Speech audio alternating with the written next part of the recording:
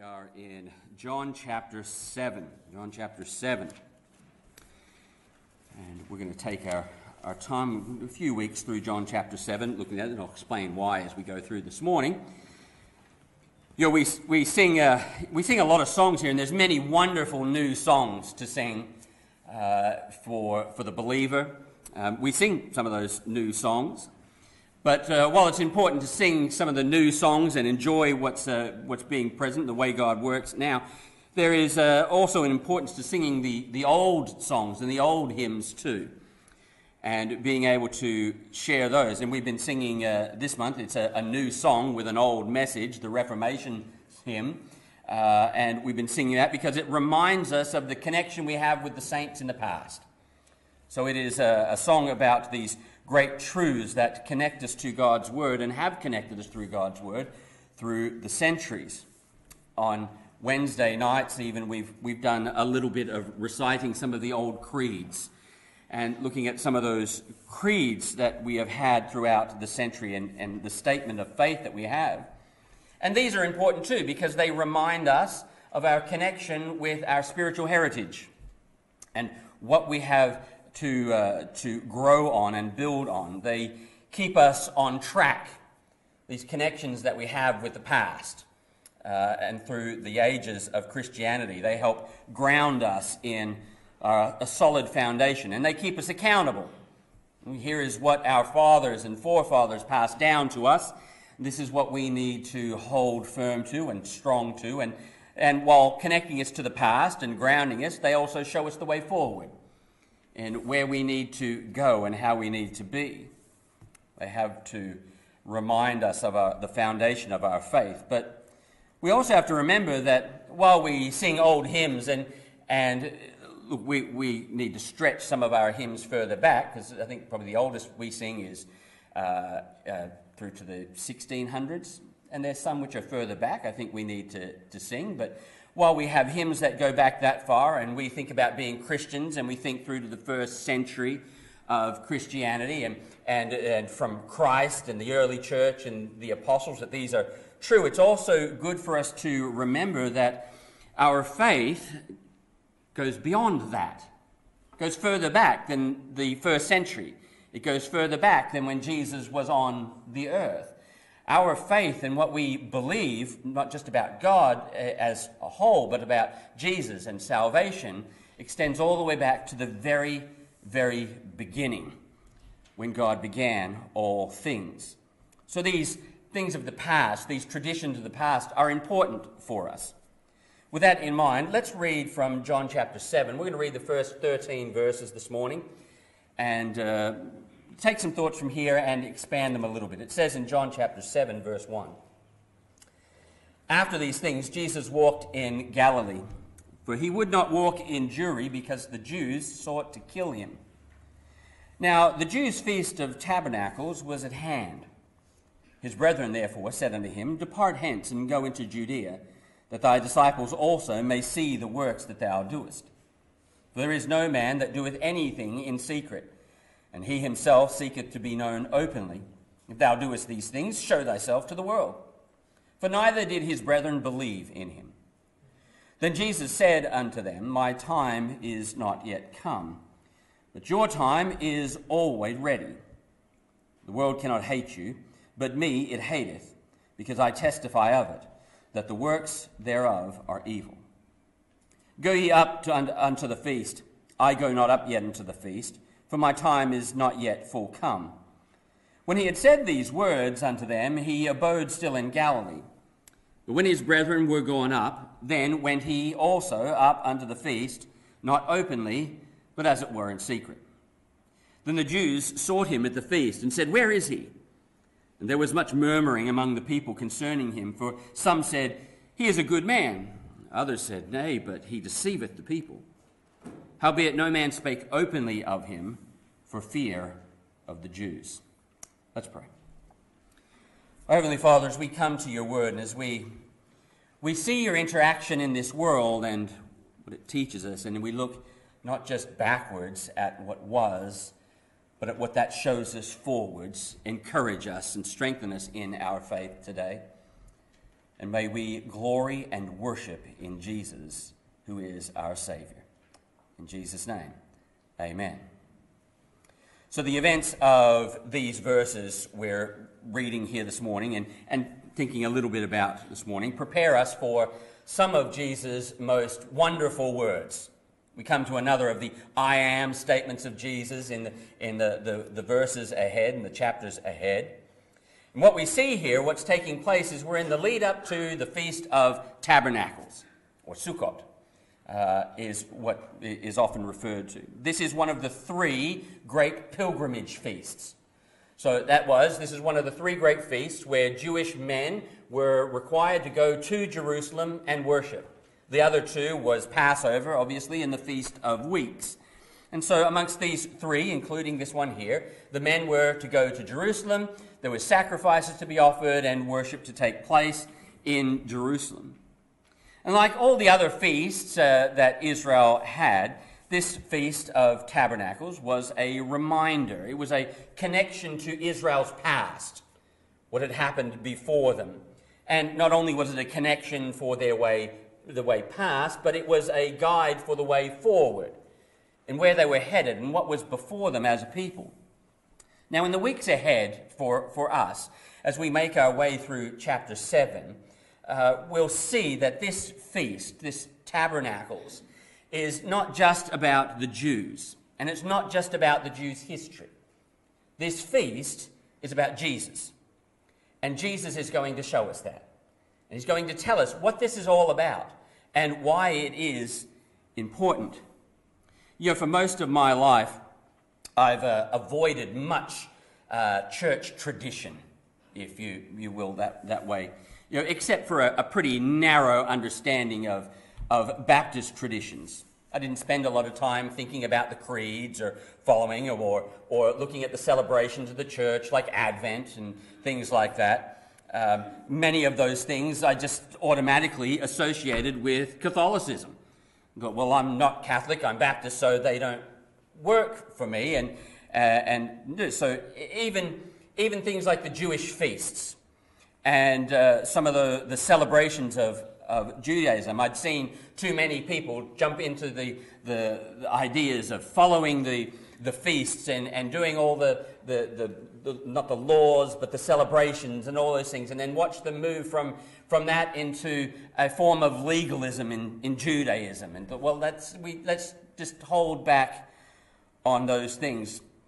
The result was that I had an isolated understanding of our place in Christianity, because I hadn't connected myself with so much of the history, not just of the church, but of Israel, that there was an isolated understanding of the connection of my place, our place, in Christianity. As I grew in understanding and applying these things in my life, I found there was so much richness to be gained out of the history of God's people from the very beginning until now. And this is one of those moments, Sukkot, Tabernacles. This is one of those moments where we can't just chalk it up and say this is a feast of Israel and Jesus is good for that, but it's something that it means we need to pay attention to. We need to understand it. We need to know not only what it says about the past, but what it says about the future. And what it means not just for Israel's future, but for the future of all God's people. And so in the weeks ahead, Jesus is going to explain that to us as he shares some of these things throughout the days. And so today, I want to look a little bit at it and give kind of an overview of what this is and what's taking place here, so that as we go through, you'll begin to see the things that Jesus is bringing out and what he's trying to show about here. As it turns out, and this is one of the things where I wish I'd been a little bit more vigilant in being aware of where we are, as it turns out, today, this Sunday today, is the final day of Sukkot. This is the great day of the feast. It started last Sunday, goes for 7 days, and the 8th day, which is today, is a great Sabbath and a feast day for that. I don't think we need to celebrate the feast in the Old Testament sense, But I do think it can be healthy and helpful for us to include aspects of it in our lives. And I think you'll see that as we go through. Because Jesus is going to show us here the transcendent truth of the Feast of Tabernacles. How it goes beyond just this. And so I'm going to suggest to you something today. You can take it or leave it as you want. We will. Today, when you go home for lunch or for dinner, eat outside. Sit under your veranda or under a tree or go to the park and sit outside. Take your dinner, whatever you had with you, pull it out and put it outside. Eat outside today. If you're going to a restaurant, say, can I have the outside seats today?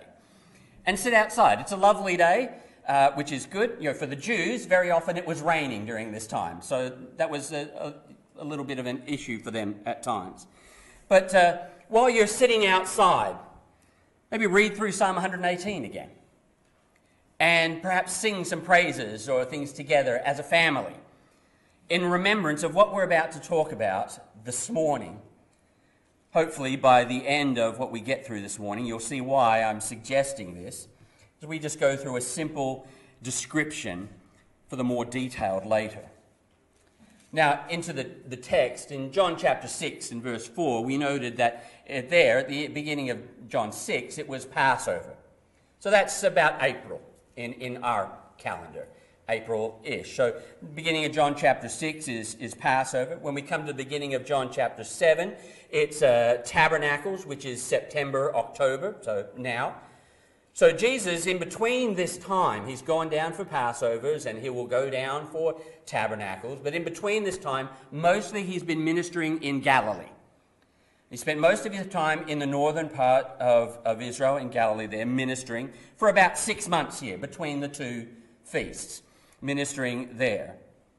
Tabernacles, as I mentioned, require that all males go to Jerusalem. It lasted 7 days and had a great feast and Sabbath at the beginning and a great feast and a Sabbath at the end. We're going to see what Jesus does both in the middle of this and at the end on the great day of the feast. But first, let's see how this sets up and what Jesus is about to do in regards to this great feast. So in this feast, the first thing we see as he prepares here for the feast is Jesus creates a commotion. There's a commotion, a murmuring among the people. Verse 1, of course, begins, says, after these things Jesus walked in Galilee, for he would not walk in Jewry because the Jews sought to kill him. So the first thing we see here is we see that there is a commotion among his adversaries, among his enemies here. The Jews desired to kill Jesus. The leadership of the Jews predominantly is what's meant here by the Jews, by John. They had an intense hatred of Jesus. And we've seen that this intense hatred of Jesus is going to grow very intense very quickly. So we're now a yearish or so before, well, within a year really, before Jesus is crucified. And so that hatred is going to intensify greatly. Now, their desire to kill Jesus, the desire of these Jewish leaders to kill Jesus, is no secret. It's not. Everybody knows how deeply they hate him. They haven't tried to hide it, especially lately, although before they were sneaking around a bit. Now, their hatred of Jesus is open. Everybody knows they hate this man, and they no longer try to hide their disdain for him. Why, though, are they so angry at him? Why are they so angry at Jesus? It's certain that, at least in part, there's some issues about power and how Jesus is taking their power, and I'm certain that's part of it, but it's greater than that. Now remember, these men, these leader of the Jews, and while they were in many ways seeking power and had some ulterior motives, these were people who had given their whole life to understand the Messiah. They knew the Old Testament.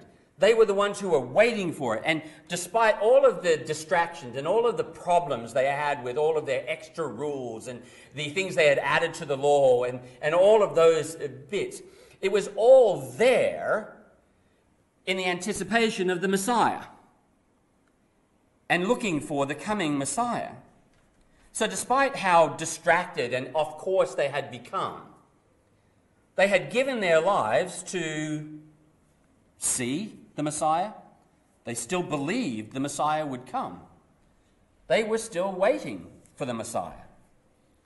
So in the life of people who had given themselves to know the Messiah, to look for the Messiah, to wait for him and to see him come, in comes Jesus, who really ruins everything for them because he says, I'm the Messiah. And they say, you're not what we expected. You can't be the Messiah. So Jesus has completely thrown everything they have given their lives for into turmoil. Everything they have spent their lives chasing and understanding, Jesus has flipped on its head. They're looking for the great king, and he comes as the one who's going to die. Just think, just through the few chapters of John that we have gone through in the last couple of months, think of the things that Jesus has claimed to be in these times. John chapter 3, he's claimed to have come from heaven. He claimed not only did he come from heaven, but he claims to be sent by the Father. He has claimed also throughout John chapter 3 and others that he is the Savior of the world. He has claimed through many places, John chapter 3, John chapter 5, that he is the determiner of destinies. So eternity and the kingdom hinges completely around himself, not something else or someone else. He has claimed also that he is the only way to God. Now, these are all claims that he has made before chapter 7 in John. He has claimed, even in the last chapter we looked at, chapter 6 and chapter 5, that he is equal with the Father. And that's one of the things that set them off. He has shown them, not just claimed, but he has shown them he has the power to raise from the dead. He has told them in John chapter 5 that the whole Old Testament pointed to him and him alone.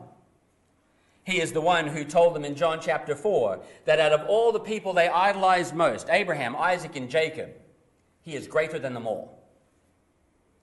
He has told them in John chapter 6 that he is the bread of life, the source of spiritual life. He has called himself the light of the world already in John chapter 3. He has claimed directly to be the Messiah and said so. And amongst that, he has said to them, he is the Son of God. He said all of those things and claimed all of those things and never denied any of them throughout his life. That's why they are so angry with him. Because he is a man who is claiming to be their Savior, their Messiah. And so they are angry and ready to kill him because he is the opposite of everything they had hoped for, everything they had longed for, everything they believed, and were too stubborn and arrogant and proud to see the truth. And so Jesus comes to this time, and we see Jesus' divine timing here.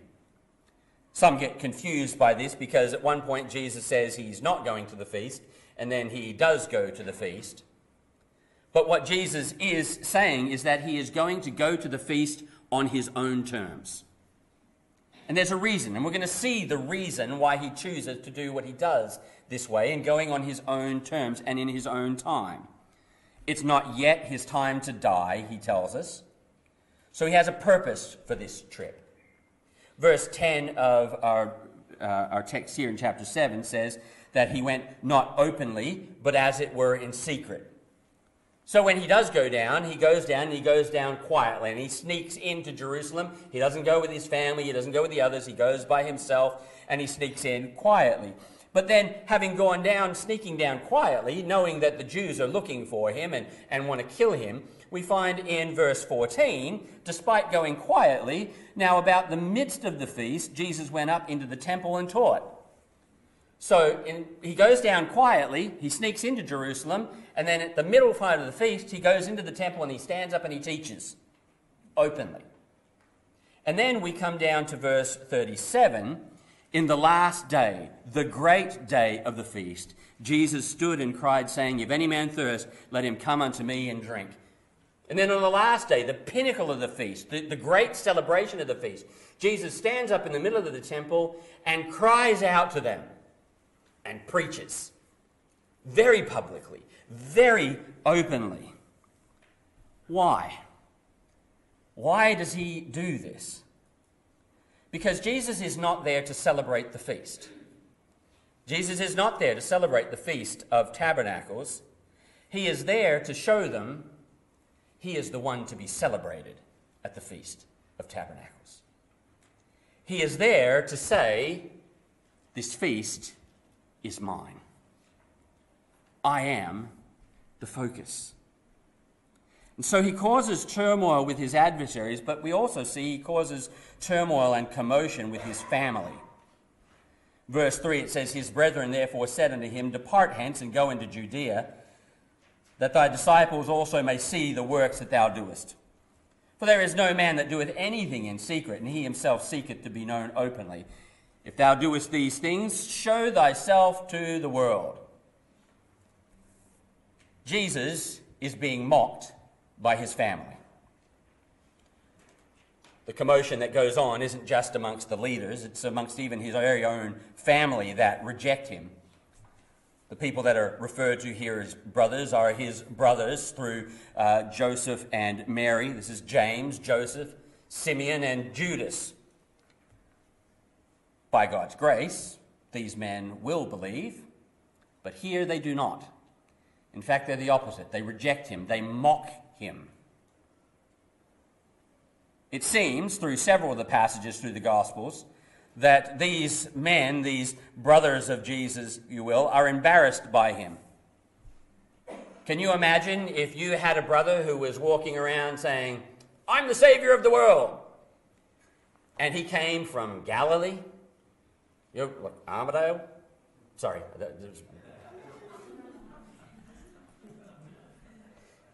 You go, that's not a Savior. He's a joke. He's not really part of our family. He's the black sheep of the family. They seem to be embarrassed by him. And so firstly, they tell him to go to Jerusalem. They say, go down to Jerusalem. Now they know that the Jewish leaders in Jerusalem are looking for him. So what are they telling him? They're saying, go to Jerusalem, get caught, get killed. They knew what would happen if Jesus went down there openly. They're not idiots. They knew exactly what they were saying when they were telling Jesus to go down there. So they're not just hostile, but they're also mocking. You know, the verses there that tell us, verse 3 and 4, they're essentially saying, what are you doing here in Galilee? You're not going to get the attention you crave in Galilee. These are just little country towns. You want to be a Messiah? You want to be the king? You don't need to be here. You need to be in the capital. So what are you doing parading around here in these little towns, pretending like you're something great? Which goes on to the next mockery. You're hiding in these little country towns because you're a fake. You're not really who you say you are. That's why you won't go down there. That's why you won't go to Jerusalem and show your disciples who you are. You're a fake. You're a deceiver. They hadn't yet grasped the truth. After the resurrection, they would. Can I give a quick side note here, just because this is dealing with family, and just quickly here, some ways to reach your loved ones for Jesus Christ? Because that's perhaps one of the greatest burdens we all have on life. And maybe I put this list in the notes. I can't remember if I left it all in or not, but it's there. Pray for them. There's nothing surprising about this at the beginning. We pray for them believing that God will save, because salvation is from God. And only God can save. Secondly, live a blameless life. And by that I don't mean to be perfect. I mean, pursue not to be a hypocrite. That is, to live a godly life before them. Live in a manner which shows the beauty of Jesus. Speak to them clearly and directly at least once. And that's something we obviously, I pray for him, I pray for him, I pray for him. And you know, I'll ask people, you pray for him, but have you spoken to them of the gospel? Well, they've heard it at church. They've put it around. It needs to come from your lips at least once. At least once in their lifetime. Share the gospel with them from you. Another good way is to make an agreement with a friend that you will share the gospel with each other's family. Okay, when I have the chance, I will share the gospel with your brothers and sisters and your parents, if you will do the same for me when you have a chance. And showing love one for another in these ways. Be rich in good works. That is, reach out. And don't be stingy, and don't cut yourself off from them because they're unsaved, but reach out and show them the love of God in the generosity of heart. And of course, seek first the kingdom of God. This is immerse yourself in God's word. Find encouragement and strength there. If it's for your children, you can perhaps add these things. Set an example and use every opportunity. Opportunities to set examples and teach your children about God and the gospel are everywhere and in so many different ways. So set an example and set in your mind, I'm going to take whatever opportunities I have, whether it comes with something that's said on TV or something that happens at school or something that happens in our family, to let them see the gospel is at work. Establish family devotions and be consistent. At some time, during your day, sit and share the gospel and read God's word. And teach the whole gospel. It is that the gospel reaches to the whole life, and that it is about sin and Jesus and resurrection and repentance. Just a side note as we look here at Jesus' family. So Jesus creates a commotion with his adversaries, he creates a commotion with his family, and he creates a commotion with his onlookers. Verse 12 says, and there was much murmuring or complaining and mumbling and talking among the people concerning him. For some said, he is a good man. Others says, no, but he deceiveth the people. Howbeit no one speak openly of him for fear of the Jews. So nobody's talking openly about Jesus because they're afraid of what it might do. But amongst themselves, they're murmuring and they're talking and they're whispering and sharing with one another. And some are saying, you know, he's a good guy. Like, he's done miracles and he helps people. And he's a good man. He does good things and he helps people and he sets a good example.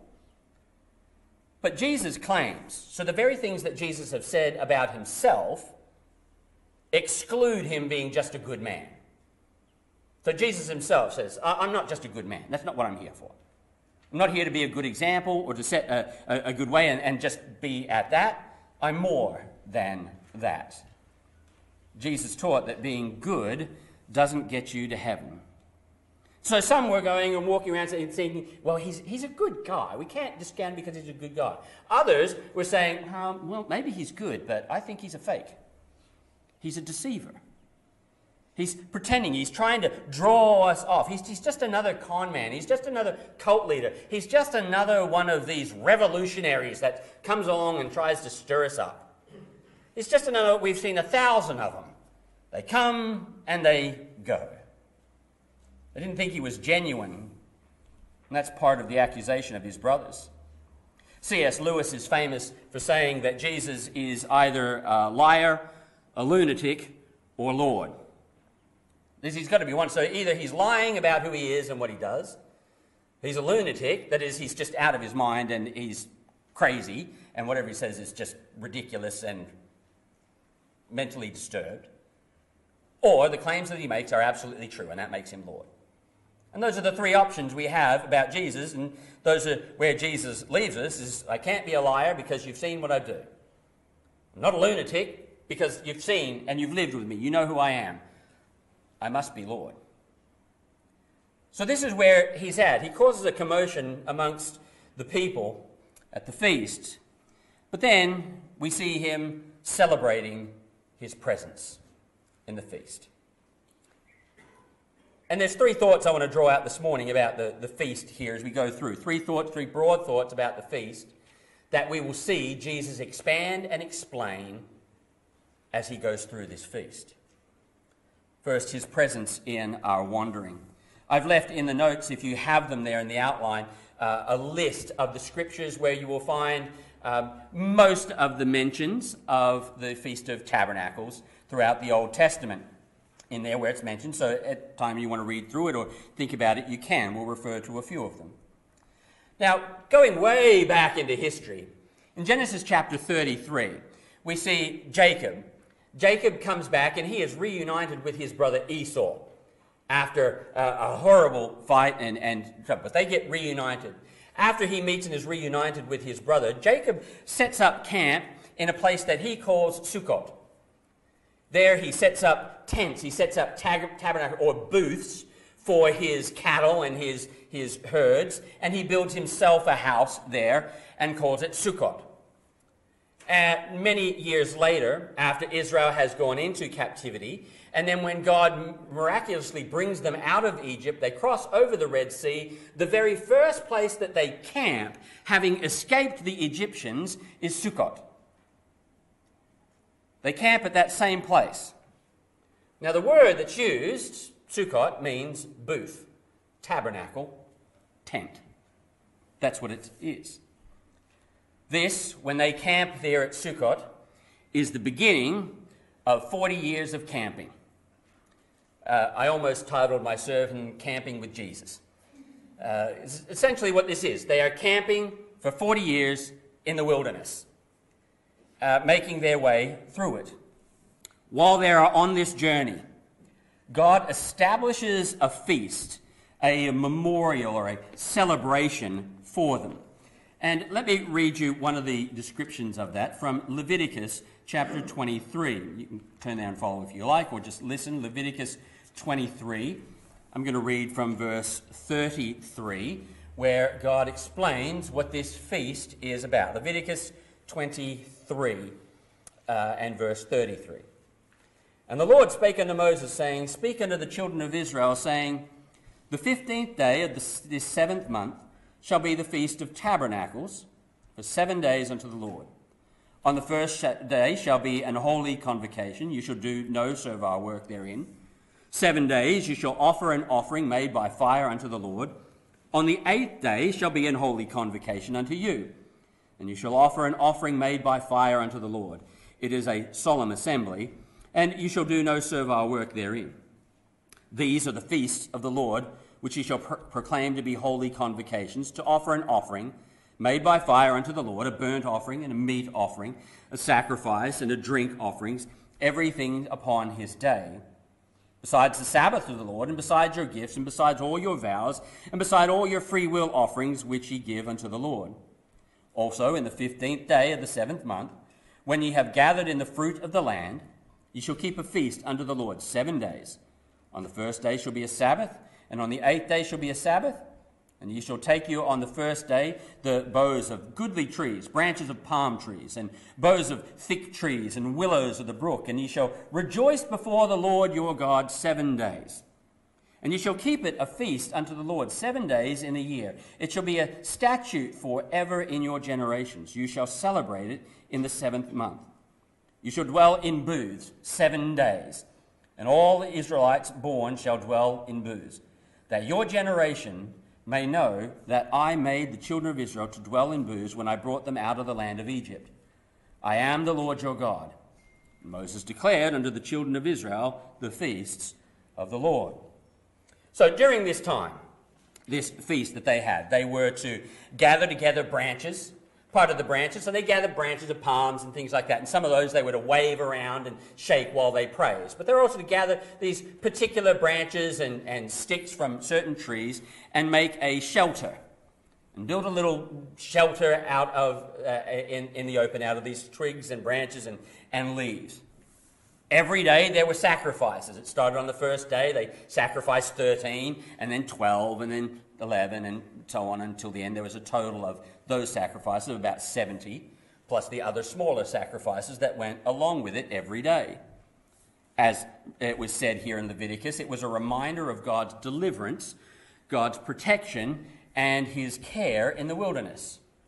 So by the time Jesus comes along and they're celebrating it there, obviously they're not wandering anymore. And so what they would do is they would go and they would gather all of these sticks and these branches, and particularly as the men came to Jerusalem, and anywhere there was space, they would build these little tents, these tabernacles, these booths. Many of them would build them in the courtyards of their home or on the roofs of their home and in the open spaces and in the places around near the temple. And so you go into Jerusalem and the place would be covered with these temporary booths, these little tents made out of sticks and leaves all over the place. And they would go in and they would spend those 7 days in there. Now, what it also became is because it was rainy season, when they didn't need to, as they were to eat in there, but if it was rainy, they could go inside and sleep. But they would build these, and they would sit out there, and they would worship in them and celebrate in them and have a camping week together as a nation. They'd live in them, they'd eat them in them. In the temple, in the court of the women, they would erect 4 great candles. These candles were about 20 meters high, filled with oil candles. And they would take the old garments of the priests, the ones that were worn and ruined, and they would wind them up and they would make wicks out of the old priests' garments, and they would light these candles. These candles were so big and so bright that it said you could see the glow of this candle all through the city. And the light just beamed from the temple of God around. The candles which they would light there in the tabernacle represented the presence of God in the pillar of fire through the wilderness, as God led them with that great pillar. It was also lit as a hope in the belief that the Messiah would be a light to the Gentiles. This whole season of Sukkot, of Tabernacles, was meant to be a celebration, a time of praise and joy. And so they would go and they would eat and they would enjoy the fruit of their harvest in their tents, and they would see the glory, and they would take their leaves and their palms and they would go into the temple and they would dance and they would sing and they would praise. It was a joyous and wonderful celebration. And just like at the Passover, they would read through the Psalms, Psalm 113 through Psalm 118, which speak of God's deliverance and his blessing on his people. And as they would go around, and particularly on the last day, the men would take their leaves and their branches, and they would circle around the altar, singing and shaking them. And as they came around, they would quote Psalm 118, verse 25, "Save now, I beseech, O Lord. O Lord, I beseech, send prosperity." As they looked on what God had done and hoped for what God would do. In Nehemiah, one of my favorite times of history, it's dark and it's unsettled, but there's such rays of light in there. In Nehemiah chapter 8, as the people are gathering and they've rebuilt the wall and they're getting themselves back together, Ezra stands up and he starts reading from the Word of God.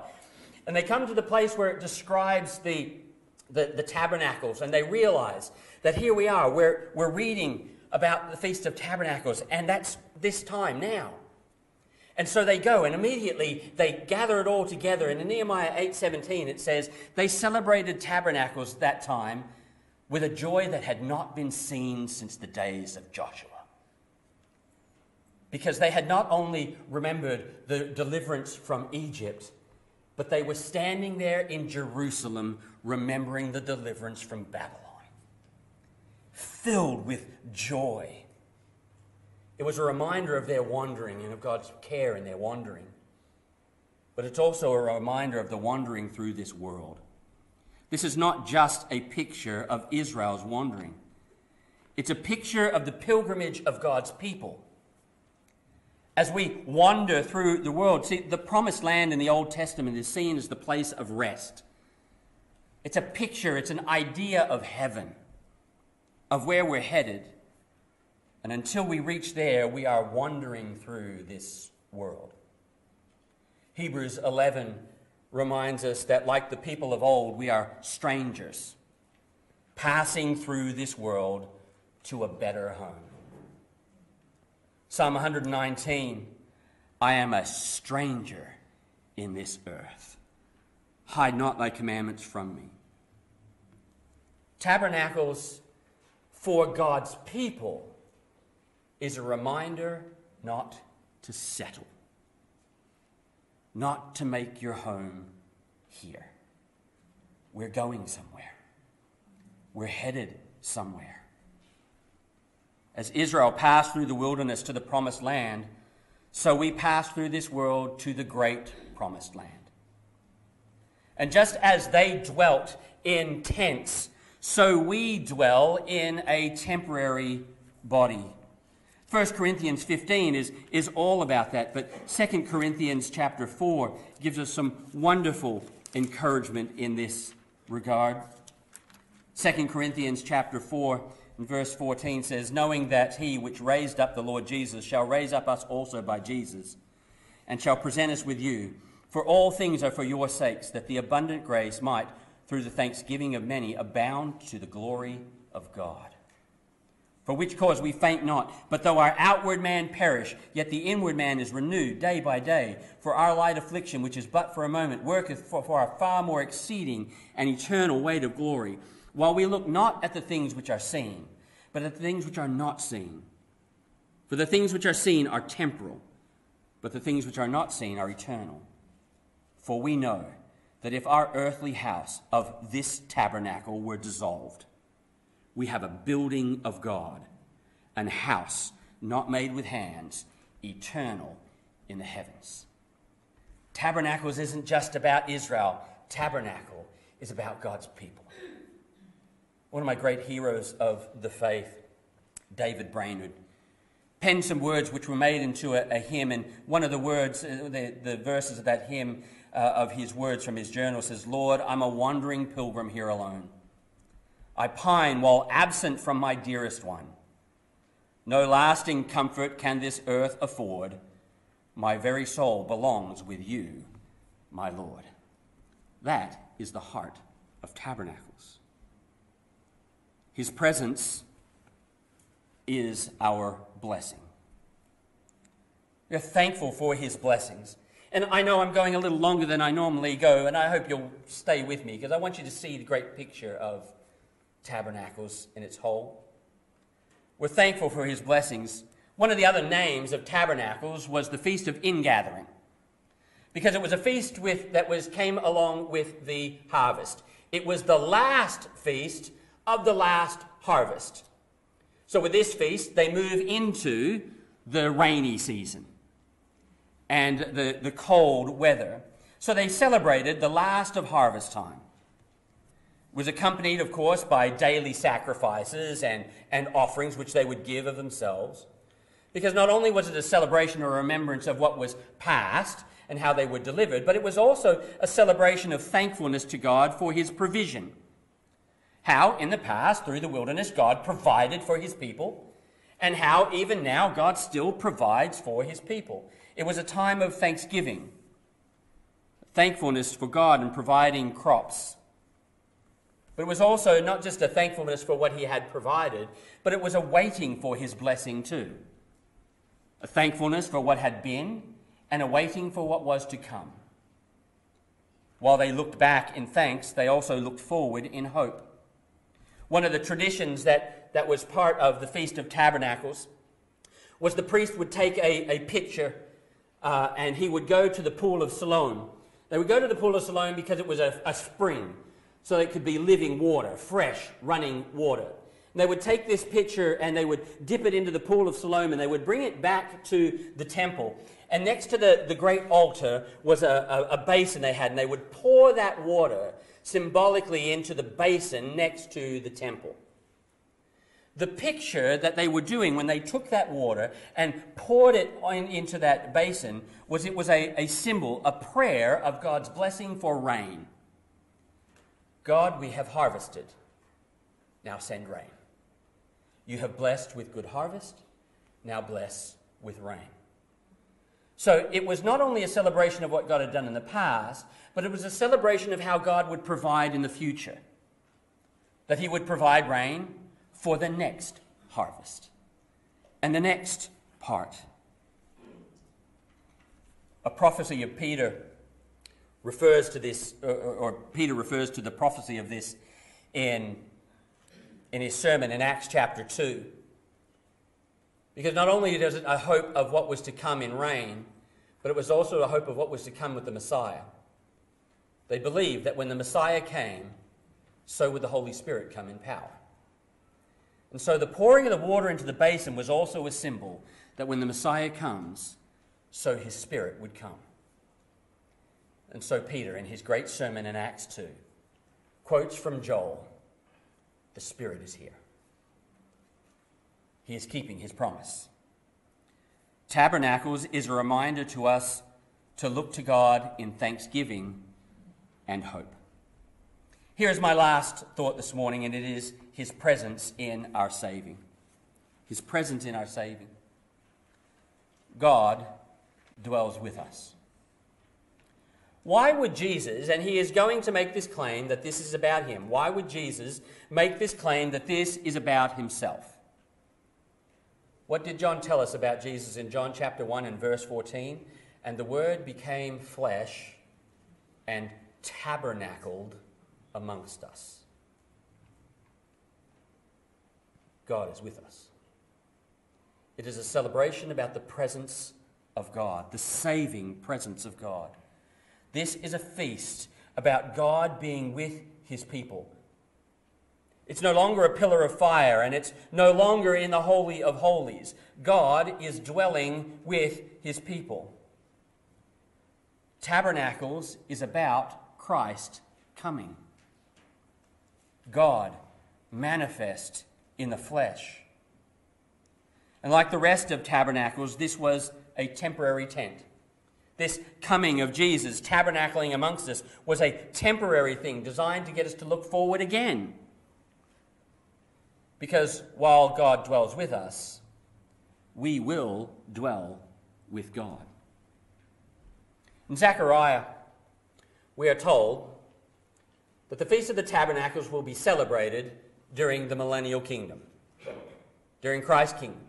We're not going to be offering sacrifices for salvation or anything like that, but we're told we will be celebrating the Feast of Tabernacles during that time. Why? What is it all pointing to? Revelation chapter 21 and verse 3. "And I heard a great voice out of heaven being, Behold, the tabernacle of God is with men, and he will dwell with them, and they shall be his people.